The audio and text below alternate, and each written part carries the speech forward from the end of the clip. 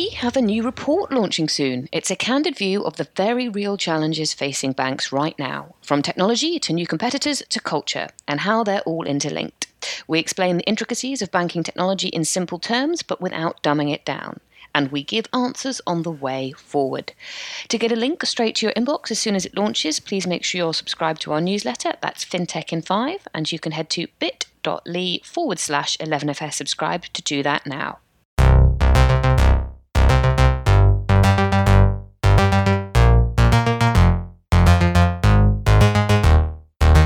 Hello and welcome to FinTech Insider Insights. I'm Simon Taylor. In today's episode, we want to talk about banking architecture and how bank technology is structured. We're going to deep dive into how the tech works today, challenges currently faced, opportunities with modern architecture, as well as how can specialists and partnerships really be played to a bank's advantage. They don't have to do everything themselves. We'll be talking about both the technology and, of course, the important cultural changes. To dive into this, we've got some fantastic guests. We have 11FS's own CTO, Ewan Silver. How are you doing, Ewan? I'm good, thanks, Simon. Yourself? Yeah, well, thank you. Joining us as well is Simon Vance-Kalina, the CTO and co-founder of Fronted. How's it going, Simon? Cheers, Si. All good? Good. And, of course, the legend that is Peter Hazelhurst, who is co-founder and CEO at Synctera. How are you doing, Peter? Hi, good morning. Doing great. How are you? Really well, thank you. Excited to get into the show. And it's not just going to be us today. We also caught up with Kristen Brown, who's the Global Financial Services Strategy and Solutions Lead at Google Cloud. She can't be with us for this bit of the show, but she's going to give us some thoughts later on in the discussion. Alrighty, let's start with some of the challenges that banks have faced, some of the headwinds that they're leaning into. You always bring up Conway's Law. Do you want to talk a little bit about that and some of the history of how banks got to where they are today? Yeah, so Conway's Law is sort of an apocryphal thing, I think, came out of a sort of a hippie in the 60s who was sort of talking about how organizations impact the way software is designed. And he made the observation that your software architecture reflects the organization that builds it. So if you have a team, a one-person team, they'll typically build a monolithic type operation.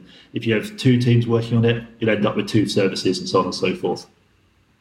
I think this is important because it fundamentally impacts how technology has been built over time, and the way that startups build their systems and have structured their organizations means they end up building systems in fundamentally different ways.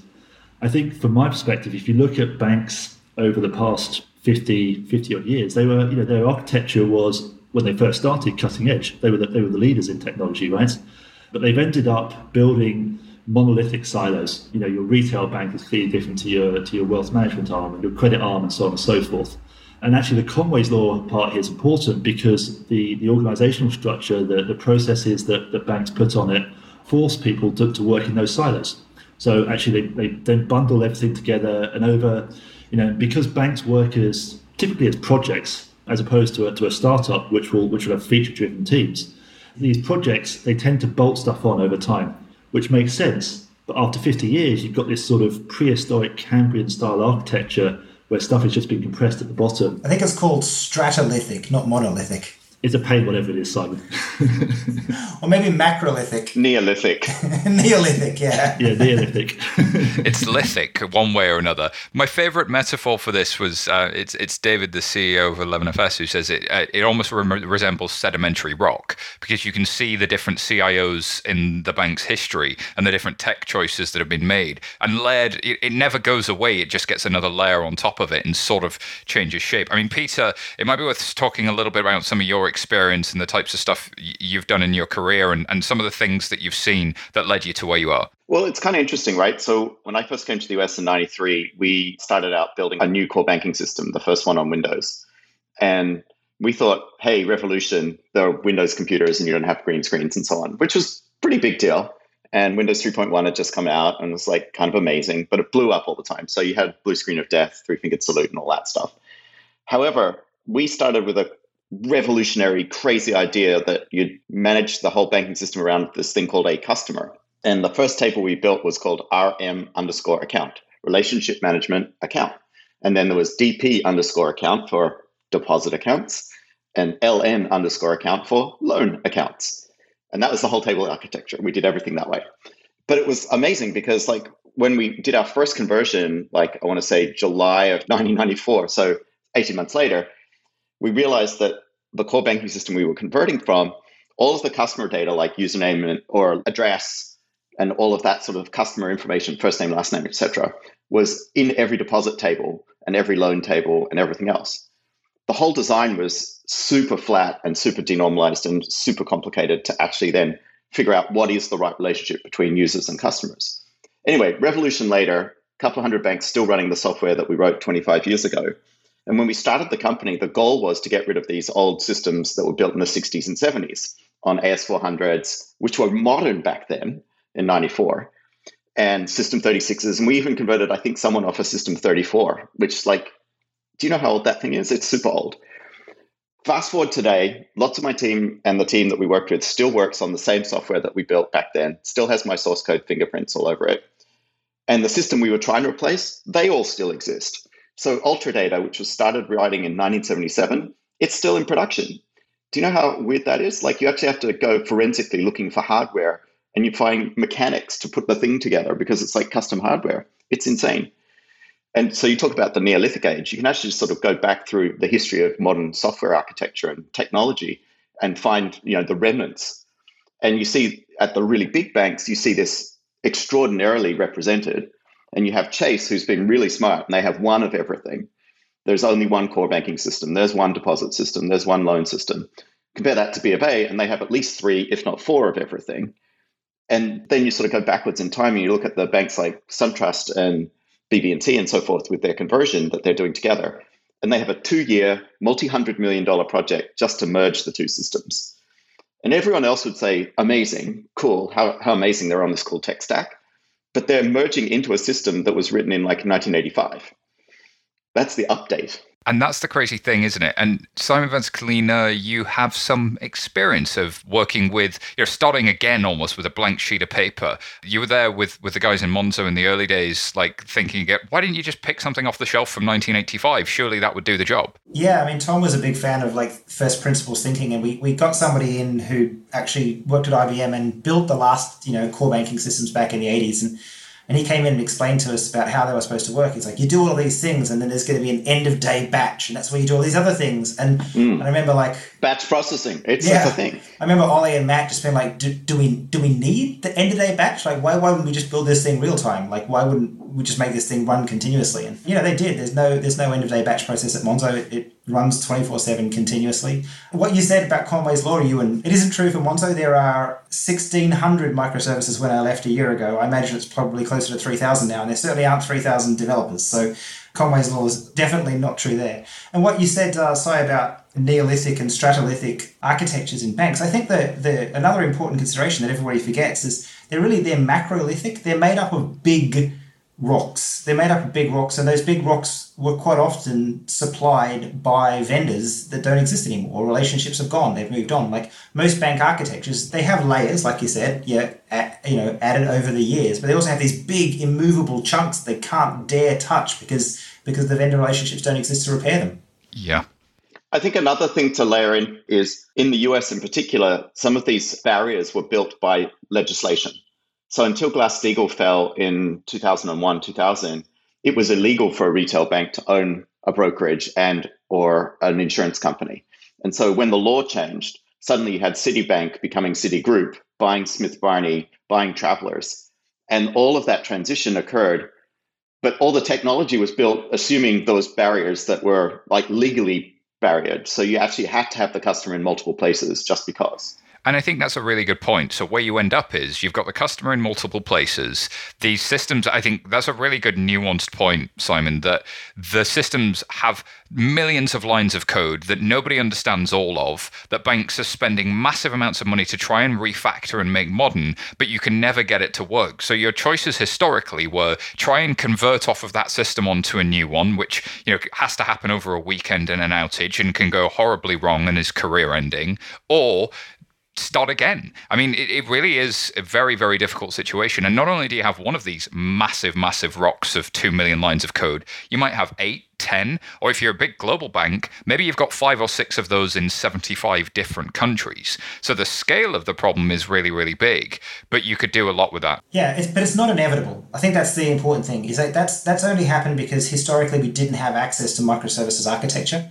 But microservices now will stay smaller. So in the future, when you need to replace part of a legacy system, you're replacing a much smaller component.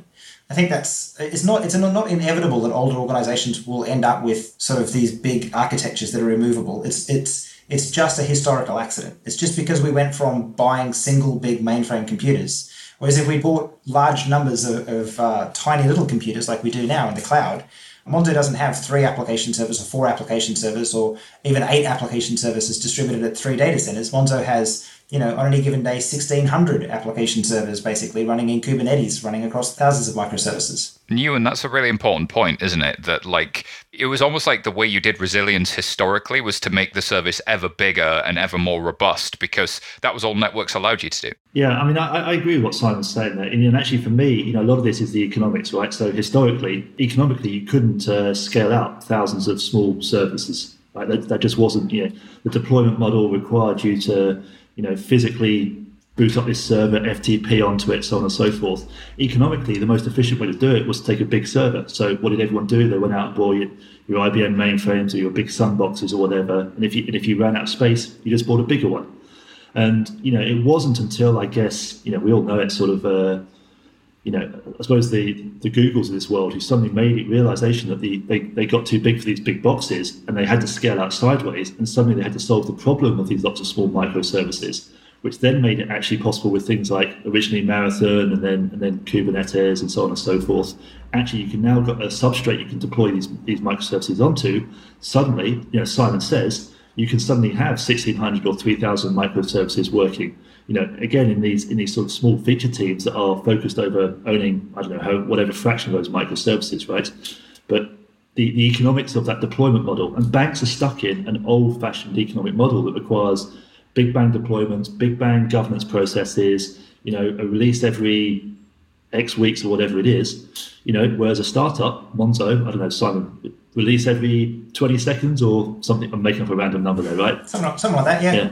Yep. It's actually, I was talking to a big bank board over the last couple of days, and I mentioned something. Monzo actually has an early warning indicator for the second and third line of defense. If the frequency of deployments drops, that's actually an early warning indicator that's reported to the board. So if Monzo is unable to deploy, at the current cadence, whatever it is, 50 deployments per day, that's actually something that gets reported to the board and has to be dealt with. Can I just pause there for a second? 50 deployments per day, 10 deployments per day really compares, Peter, to the once a month, once a quarter that you would see in a lot of organizations. And I want to pick up on something Ewan said, because he said something really important.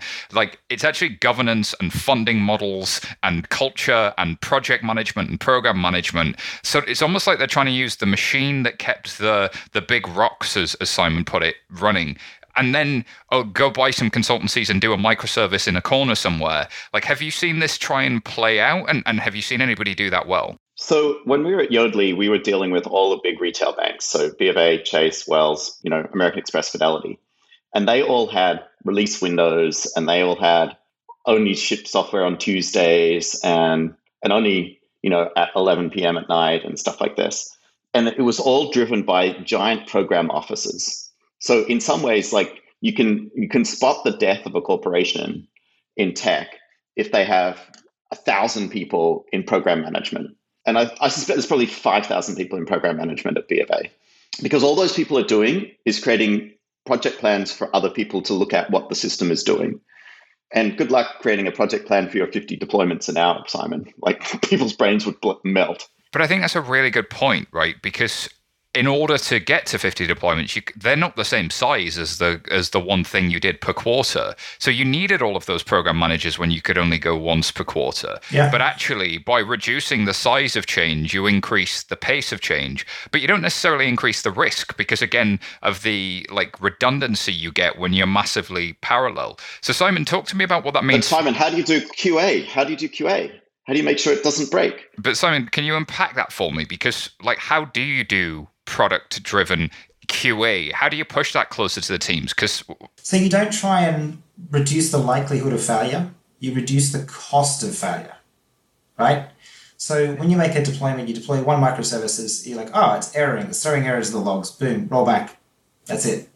Takes 10 seconds to put it in, takes 10 seconds to pull it back out. And there's no customer interruption there. Nope. And the person who wrote the code deploys the code the day they wrote the code. So it's still fresh in their mind. They know exactly what it is. Like companies that do agile, that don't do DevOps, don't take it all the way through to continuous deployment and don't follow the rule that the person who wrote the code deploys the code, they're just setting themselves up for failure, right? They're acting DevOps. They're going to end up with all of this great work being done in the development teams and in this long release train that guarantees that the people have forgotten what it was that the change they made 3 weeks ago, have to go back to work on a branch, redeploy an old version to the staging environment to fix any bugs they find. You're just setting yourself up for an absolute failure. The way it works is the person who writes the code deploys the code, and it happens every single day. So it's always continuously working, and the average lag between something, leaving the programmer's fingers and going into the staging environment and being tested, in a staging environment is sort of 1 day and then deploy to production the next day. And if it works, it stays in, and then you go back and you do the next tiny, incremental, but still valid change set. So you take the smallest possible changes and you move them continuously in the shortest period of time. And then, things still break. But like when you tell war stories, you're going, oh man, today was such a hard day. In Monzo, you tell war stories about 1 day. In, other banks, you'll tell war stories about like, that was the worst 5 years of my life. But that's the thing. So I'm curious, Peter, you must have seen the annual budget cycles where a strategy team will get in a strat house who will say words like DevOps, and then the roadmap is developed, and then program teams fight with each other for what gets to be on the roadmap rather than is what gets to deliver to the customer any good. Is there a different way to organize that you have to think about outside of the tech team? Because I feel like the tech teams often get blamed for being slow, but it's not engineering or software, or it's not like you can type faster. Throwing more people at it with typewriters is not the issue here. Have you seen anybody do that well, or have you experienced doing that well, and what's the main differences? I think the key thing is to integrate all the supply chain of something going to a consumer.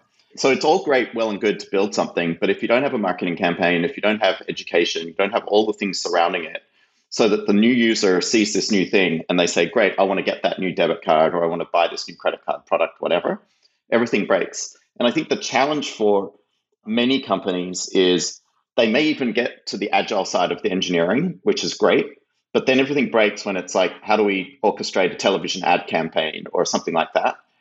And I think if the really smart folks are moving all of the experience to real-time or continuous updates. So instead of having $100 million on a Super Bowl ad, they're doing 50 daily YouTube videos that explain new features, new products, things that are coming to market, and so on. And if you can't do that, you get stuck in the same routine of, okay, well, it makes no difference what we do on engineering. We have to hold it all back because we don't want anyone to see it until we're ready to launch it. And we're not ready to launch it until the comms and policy people look at it, and then the lawyers and everyone else. So the trick, where the best successful companies integrate the whole experience to the end state. And we've talked a little bit about that integration of what does that look like for you on a day-to-day basis? How does that differ from what we've seen historically? Well, with our team at Uber, we were really lucky that we actually organized each team to be vertically together. So we had product marketing, design, engineering, product management, you name it, everything all in one group, data science too, and they were all autonomous. So the team in Amsterdam that was doing Uber Wallet and new features for checkout and so forth, they shipped when they were ready. It was great. I got to see what was happening, but there was no control point or vector around it. They were autonomous. And because they were vertically integrated, they had the whole supply chain of the experience. They could make unilateral decisions and ship. Macro Uber also had corporate comms and policy to make sure we didn't do something completely ridiculous. But the overall architecture of the team was these vertically integrated pods across the globe, working on independent features. And I think a lot of times where things blow up is where the teams are in different geographies. And, this is still pre-pandemic-y lifestyle, but even different geographies matters, even on Zoom.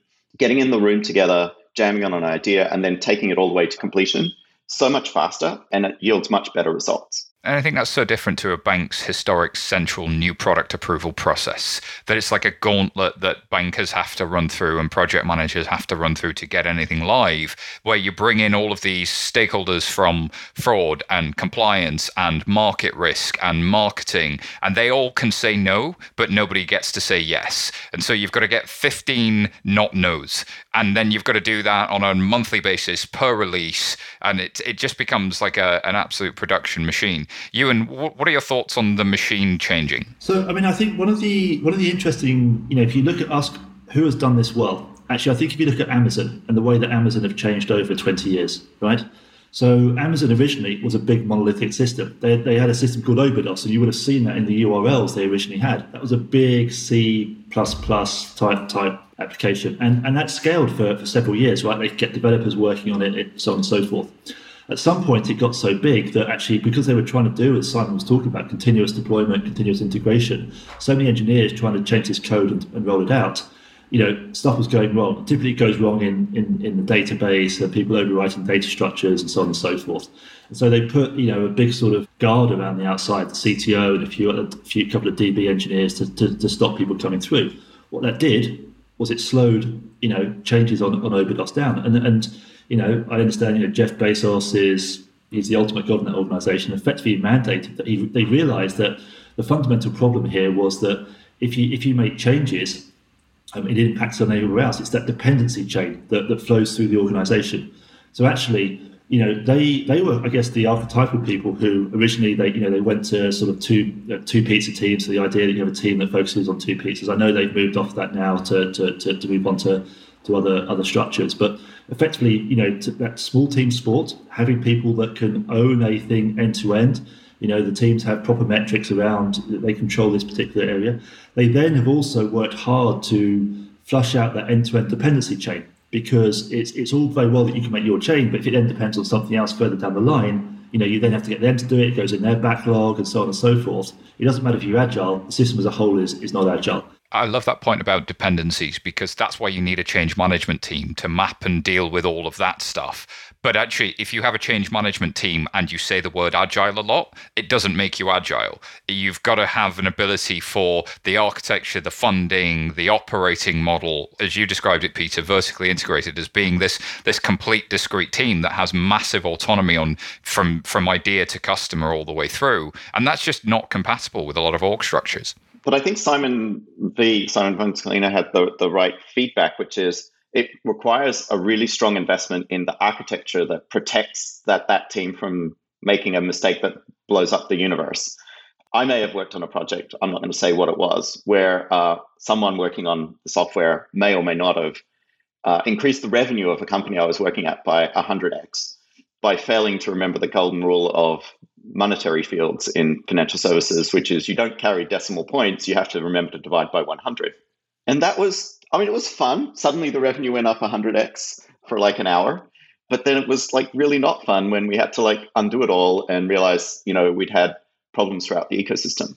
But we figured it out within an hour. I think we really figured it out in about 8 minutes. And then people were like, wow, is someone running a promotion? Because, sometimes these things happen. And then we're like, no, everything's up by 100x. And suddenly we figured it out. And we backed it out in like an hour. It wasn't too bad. But we had a pretty good DevOps. We had a pretty good SRE team that could see those things happening. We didn't have the automation that Simon's talking about where it would just automatically back it out. Wish we did. That would have been even better. But the awareness of what's happening in your infrastructure is what gives the developer the safety net to say, I'm just going to ship stuff. And if it blows up, it'll be backed out automatically. I don't have to figure it out.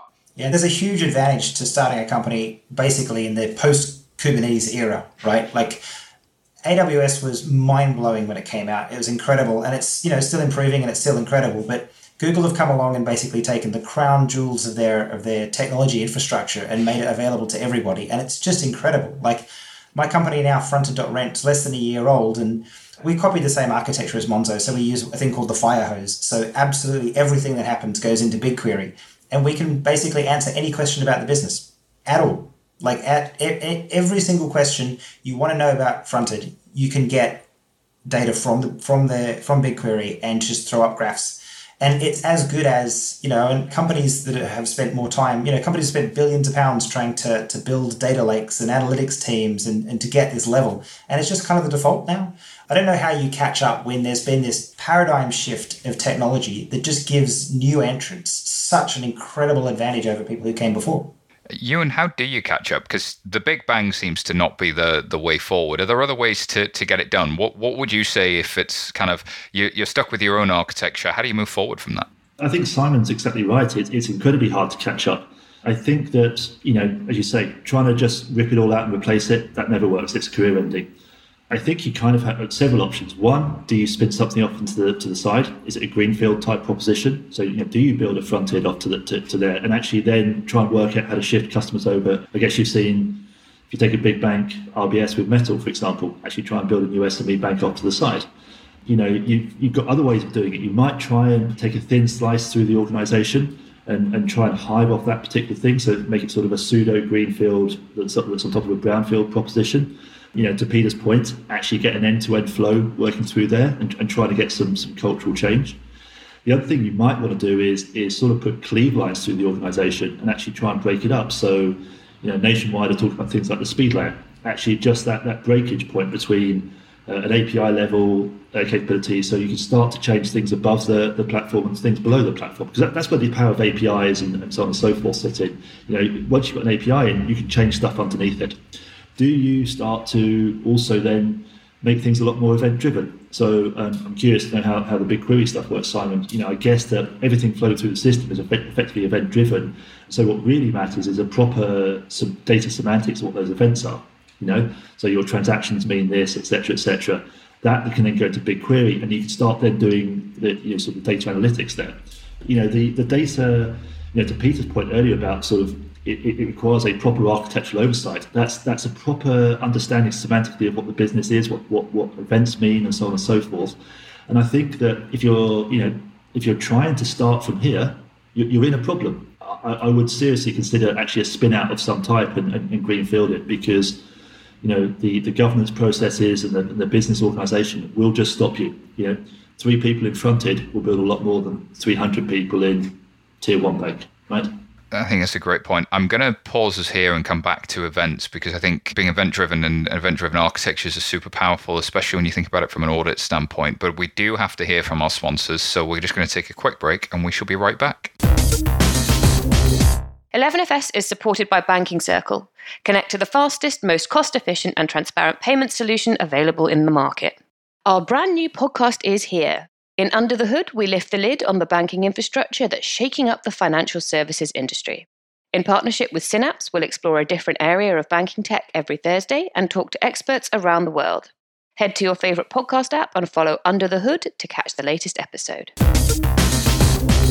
Thank you so much to our sponsors. In the last section today, we're just going to talk a little bit about what banks can do to get to this future. Ewan, just before the break, was starting to talk about the shift in your options, your path forward. We don't believe in rip and replace, I think, collectively around the table here, the virtual table. There's more sort of taking a thin slice or putting a shim in place that really kind of puts a speed layer in and something along those lines.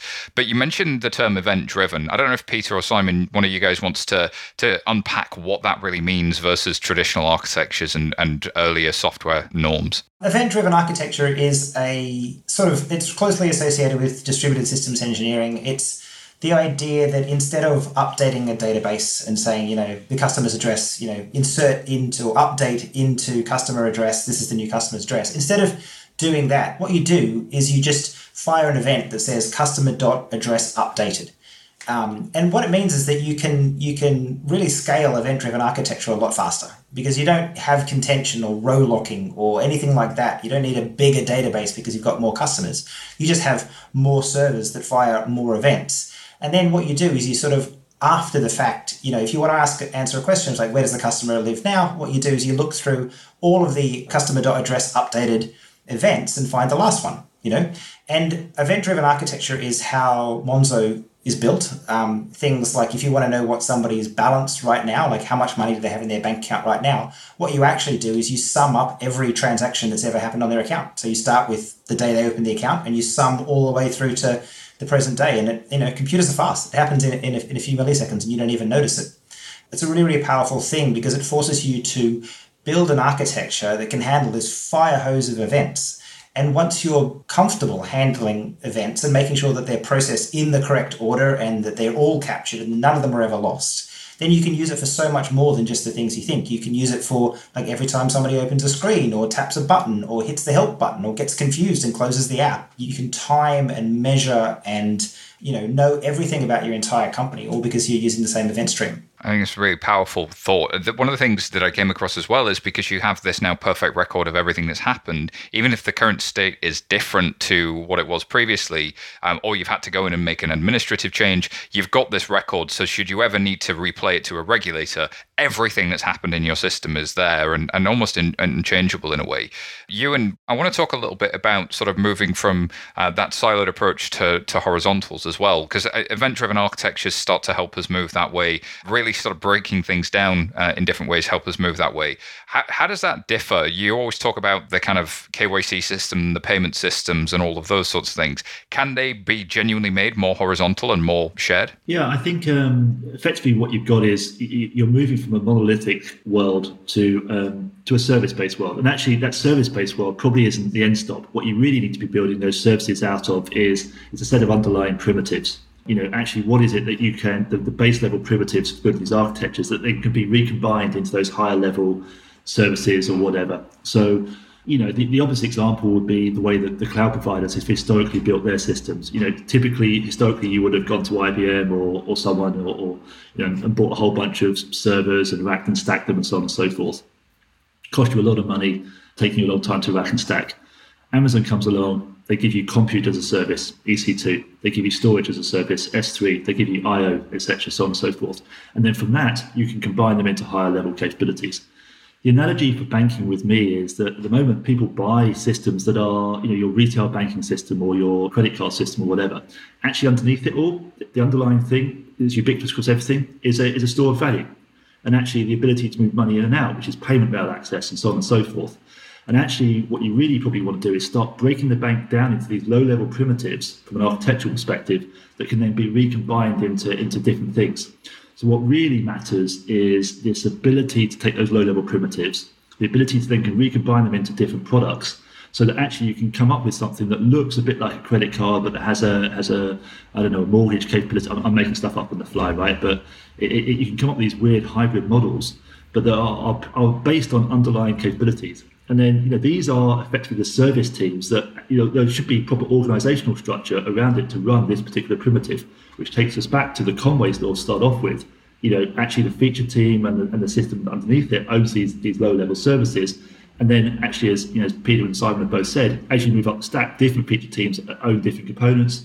You've now got a system that's working end to end, plus each of these systems is finding out their own events. So, the raw level event for a ledger update actually is a thing that would go into Simon's BigQuery database, along with the raw level event from identity system. I can now work out what Peter has spent as a customer. Yeah.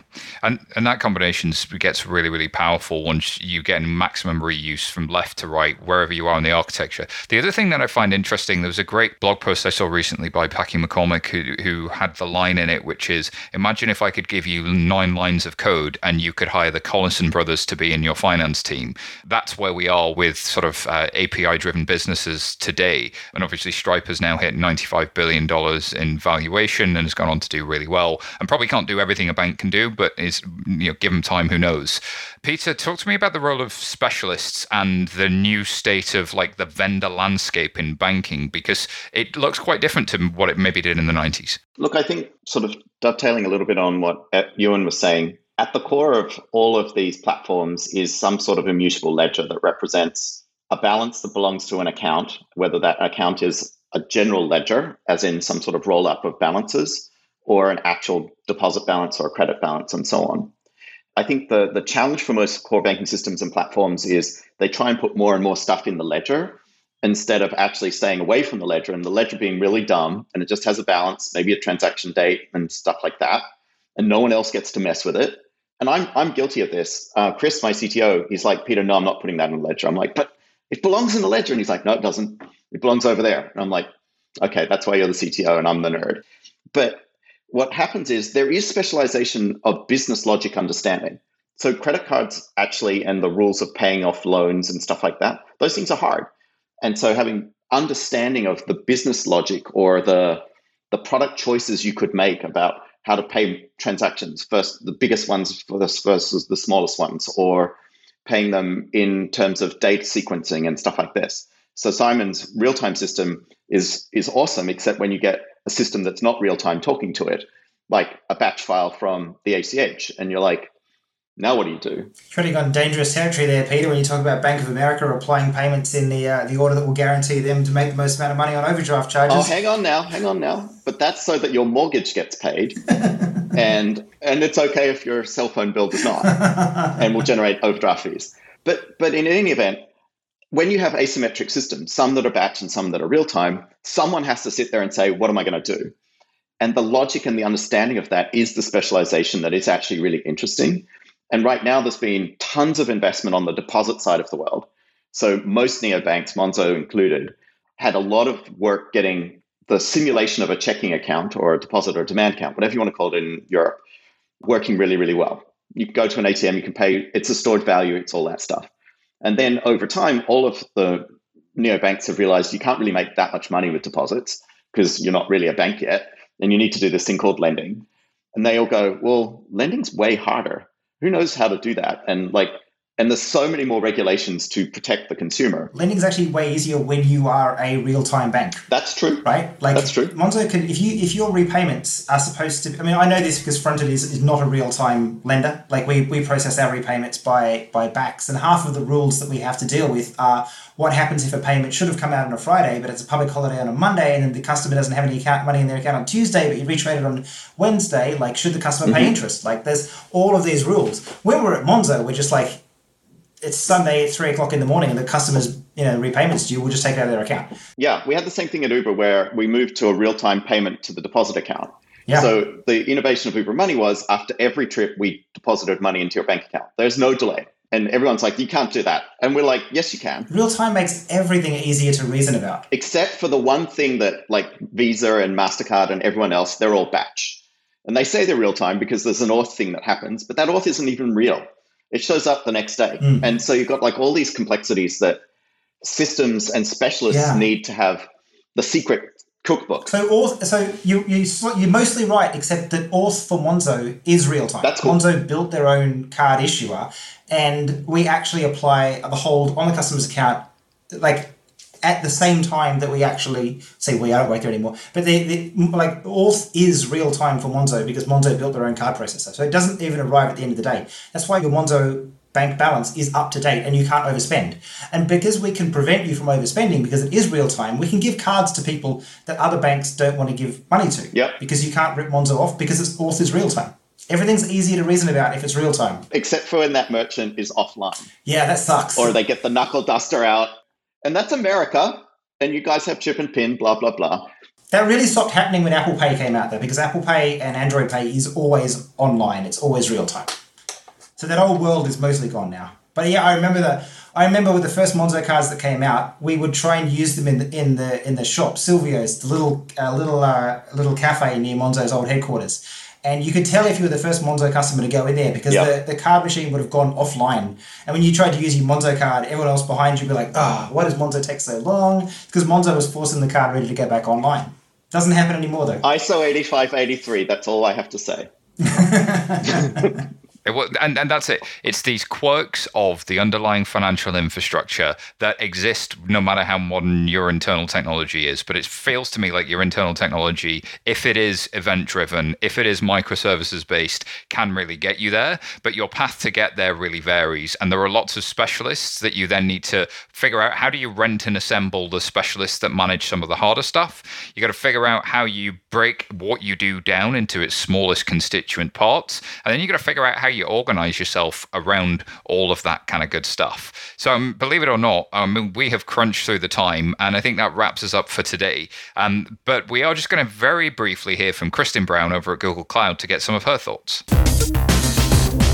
Hey, Kristen, welcome to FinTech Insider Insights. Thanks for joining us. How are you doing today? I'm doing well. How are you, Simon? Really good. So glad to have you on the show. At last, we've been trying to get you for a little while. Excited to have you here. We've been speaking to a bunch of folks about banking architecture and how banking technology is structured, and love to get some of your thoughts. But just remind everybody what you do and some of your background. Sure. I work inside Google Cloud.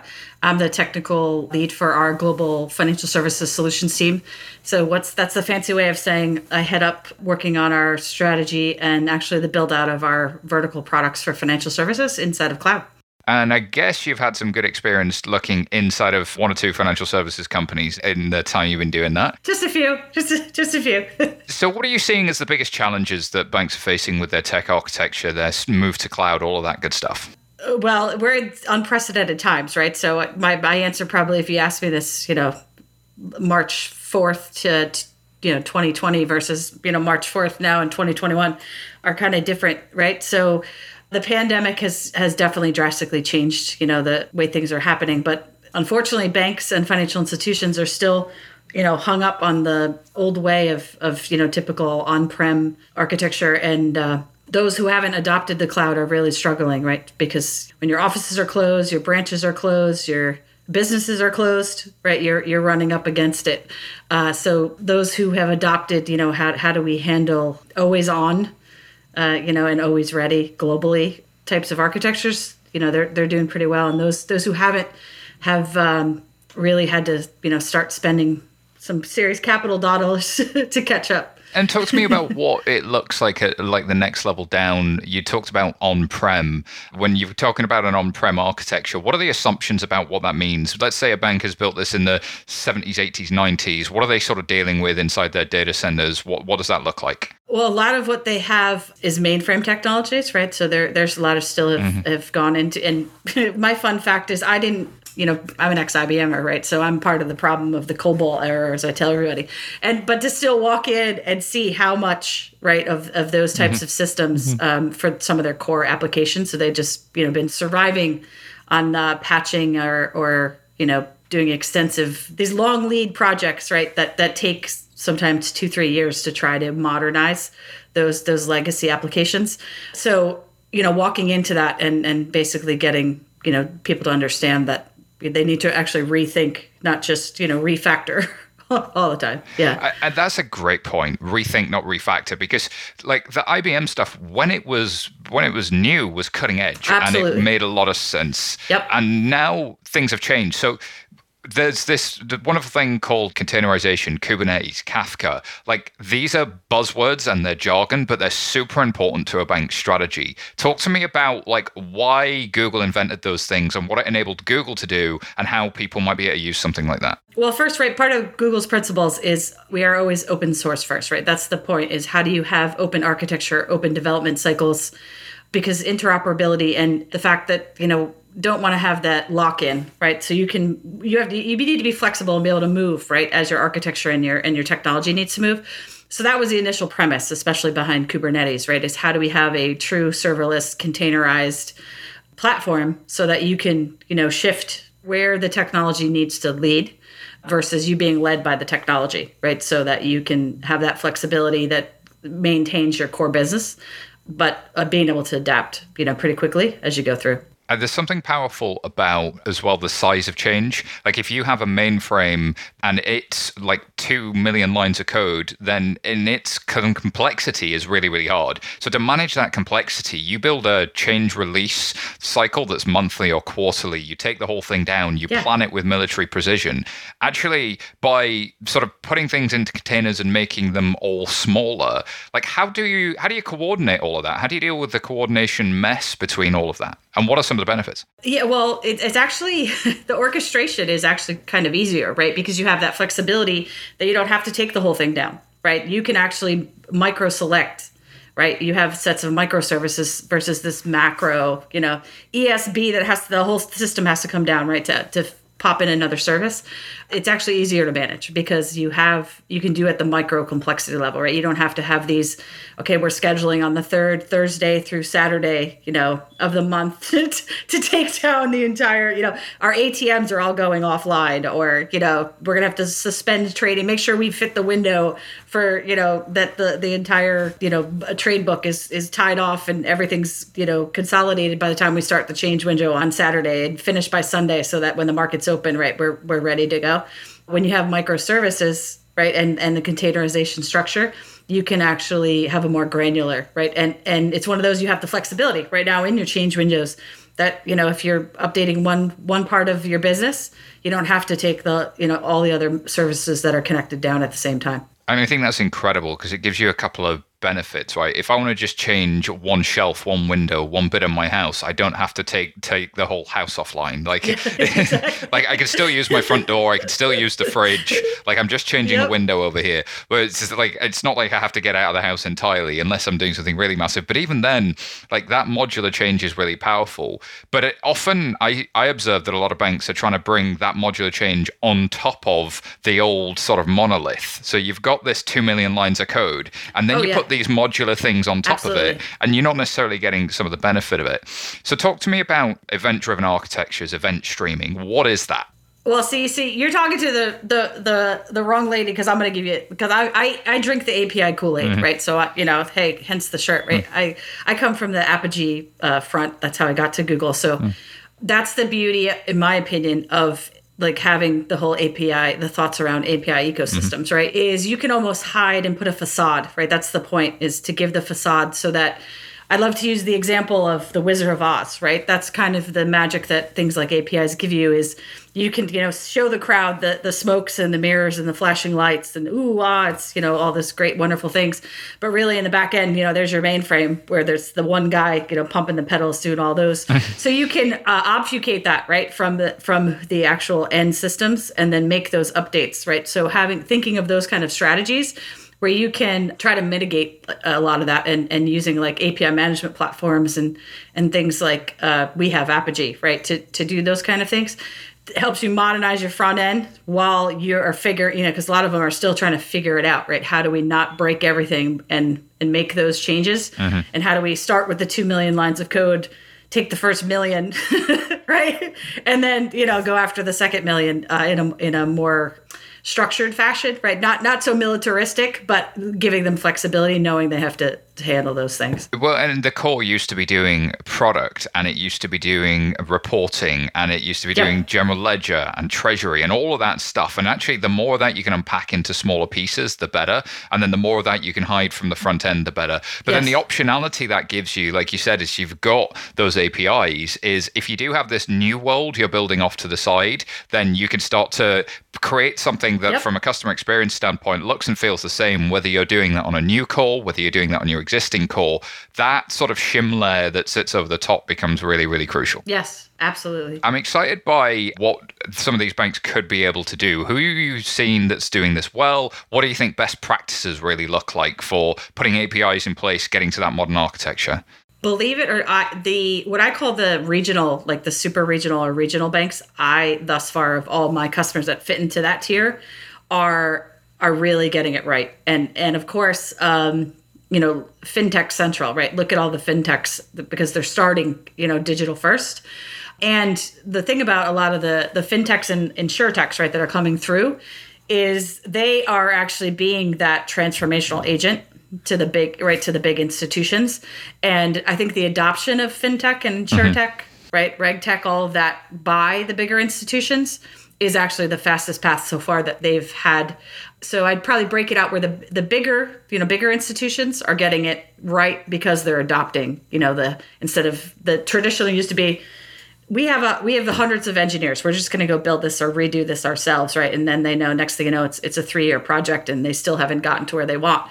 So I think that shift of their mindset of, hey, let's start understanding what is the right ecosystem between our, FinTech and InsurTech companies and the regional banks, who are any new projects, they're not trying to just bolt it on, right? They're thinking transformationally. Yes, exactly. And that's super interesting, because the sort of not invented here syndrome is a really big challenge that has been there historically. Absolutely. Hey, why would we pay somebody else to do this? We could just build it. Yeah. And actually, the increasing specialism, like there are these tiny fintech vendors who do KYC really well, who do fraud management really well. Instead of it you being, you bought all of this from one big supplier, actually now there's 5, 6, 7, 8 suppliers, and I need to stitch all of them together. And it turns out I need an architecture that's capable of that. And I need the muscle fibers as a business to be able to do that. So it is exciting that people are starting to do that well.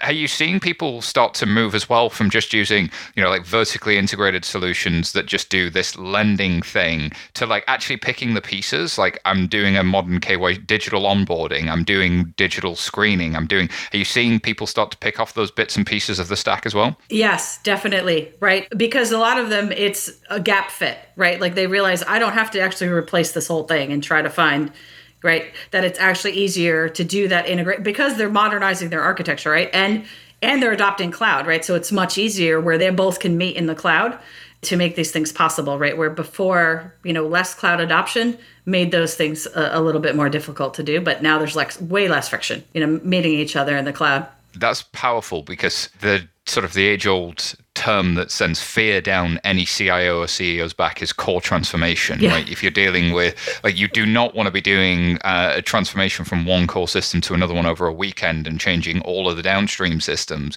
Actually, I can just pick off these bits and get incremental benefit, but I can get the right business outcome today with the right architecture tomorrow if I'm just smart about who I work with and how I work with them. Absolutely. Yes. A lot of that's coming, right? It's the work smarter, not harder, right? Like it's the ad, right? How long has that been, right? Since the 1800s, right? That same phrase came out. But yes, that's the truth. And so what do you think that's going to happen?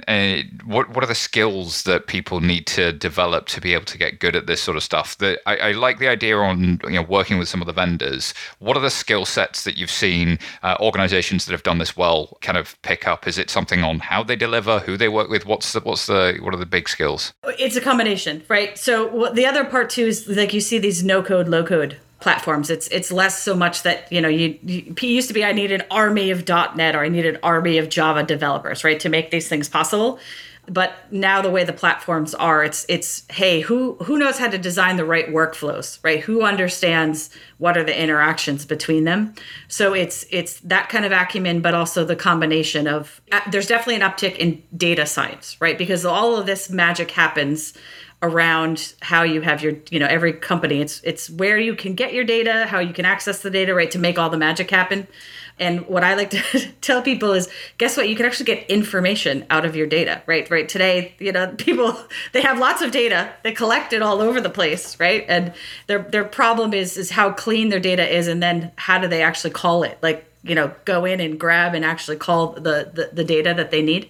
So that's the areas of the companies who are hiring folks who help them unlock that, right? Or working those teams has really come together. I think those two separate points are worth emphasizing as well. The no-code thing really allows you to specialize on what's your intellectual property, like what makes you good as a bank. Rather than being a great software engineering shop, do you actually need to figure out what the workflow is that helps me get my customer and solve their problem faster in financial services? And then the second thing is data science. What's my IP as a bank? It's my ability to manage risk. Absolutely. And to do that across a diversified portfolio and balance sheet. And so getting good at data makes a ton of sense for that.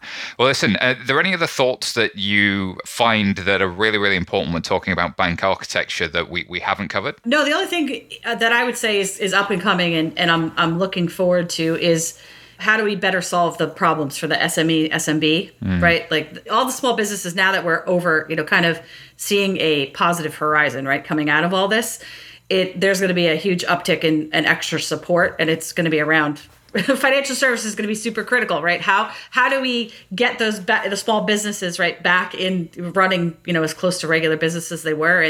And I'm waiting to see all, because I personally think there's going to be a whole set of new financial products that come out of this to that. So I'm closely watching, who are those ones coming out with those products in that space, and how they're, they could shift the percentages, of what's core to these, to running, financial services. And so that's the area I'm looking out for right now.